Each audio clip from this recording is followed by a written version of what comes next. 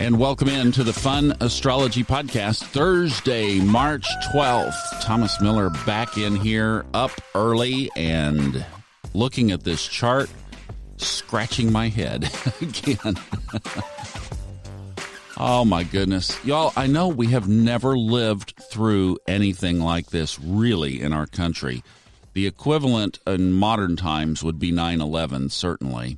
And let us not forget that about 12 years ago, 13 years ago, we were wondering if you would be able to go to the bank tomorrow and get your money out. So we have been through crises for sure. And, of course, you go back in the last century, we had World War II and we had the Great Depression. So there have been major calamities. And I don't know where we're ultimately going with this. I have no idea. But today's moon has moved into Scorpio. And, I mean, I know how many events and meetings and conferences and et cetera are being canceled right now.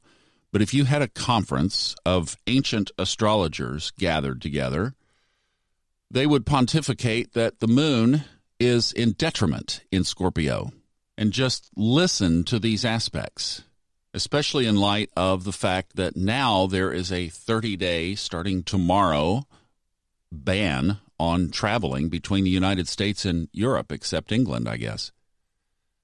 So listen to these aspects. First of all, good news, it is trine the North Node. Okay, we'll take what we can get. And there's actually a grand trine because the North Node and Mercury and the Moon are all connected by trines. And it is opposite Uranus-Venus. It's in a square with Saturn, semi-square with Neptune, and a quincunx with Chiron. And that trine to the North Node puts it in a sextile to the South Node. I thought when I went to bed last night and I looked at the last little headlines that said that I didn't watch the speech, but that the ban was on, that the NBA was canceling the basketball season for the rest of the season, and that Tom Hanks and his wife have contracted the virus, I thought, oh boy, and wake up to this chart and realize, and I'm thinking, maybe the moon getting ready to move into Scorpio, which it did at about 5 o'clock this morning Eastern time, maybe some of that was waxing into this position. So I don't know, maybe some of the shakeout has already happened, or this is going to be one heck of a headline day. Now, I've been caught right in the middle of this because I'm producing and co-hosting on a radio show here in Dallas that is in the healthcare area. It's a weekend show, but it's sponsored, basically. It's underwritten by all the hospitals in the area. So do you not think my phone has been blowing up? And I'll be working on that. Today for me will be about an 18-hour day again. If you have emailed me for a Kundalini thing, I will get to you. I apologize. I am just absolutely inundated right now. Probably won't be today, but I will get to you tomorrow. That's people asking for the Kundalini yoga routine, which you are free to do at info@funastrology.com. Just shoot me an email and I'll send it to you probably over the weekend. Just know I do have your emails and I will get to you. But as all of this has been unfolding, believe me, I have been racking my brain and just have not had the time here lately this week to sit down and really absorb into this.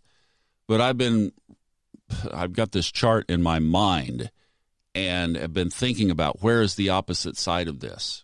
And I think astrology certainly has clues and answers. And I think also that we are in a big macro situation that I will tell you, I did not see this much, this fast coming. Wow. So my time will free up a lot beginning tomorrow afternoon, and I will start to really try to work on that. And just, where are the answers? Okay, so we're going to be with the moon in Scorpio for the next 2 days. So all of Thursday, all of Friday, U.S. time. And then Saturday morning early when you wake up, the moon will be in Sagittarius, which is a good thing because it will be throwing trines and sextiles when it gets there. So instead of these squares and semi-squares and all of that, it will be a lot more favorable. And I know we are all feeling this. I would love nothing more than to wake up this morning and just say that milk and honey was flowing out of the chart. And I try to stay positive. And one of the things that I really pride myself is the comments a lot of you have left in iTunes have said that this is not a negative podcast. So with that in mind, I'm still not going to shy away with what the chart says, and that is that the emotional and shortest term trigger in the chart is in a very dark place for the next 2 days. And with that, we will just say, let us send love and prayers and thoughts to the many thousands of families that have been affected by this so directly. And I think the thing today is let's just say prayers for this world, for all of us, and stay in touch with your intuition. Set intentions that you are not going to be affected by this. And then, if you get a hunch not to go to a certain place, follow it. I mean, above and beyond good common sense, Neptune is in Pisces, and that can be either a blurry visioned placement or it can be a very clear intuitive placement. So take the clear intuitive piece, say your prayers, set your intentions, and be careful in public. I think that's the best way to leave it today, is with the moon in Scorpio for Thursday and Friday. Let's just pray. Pray in our hearts and pray for planet Earth.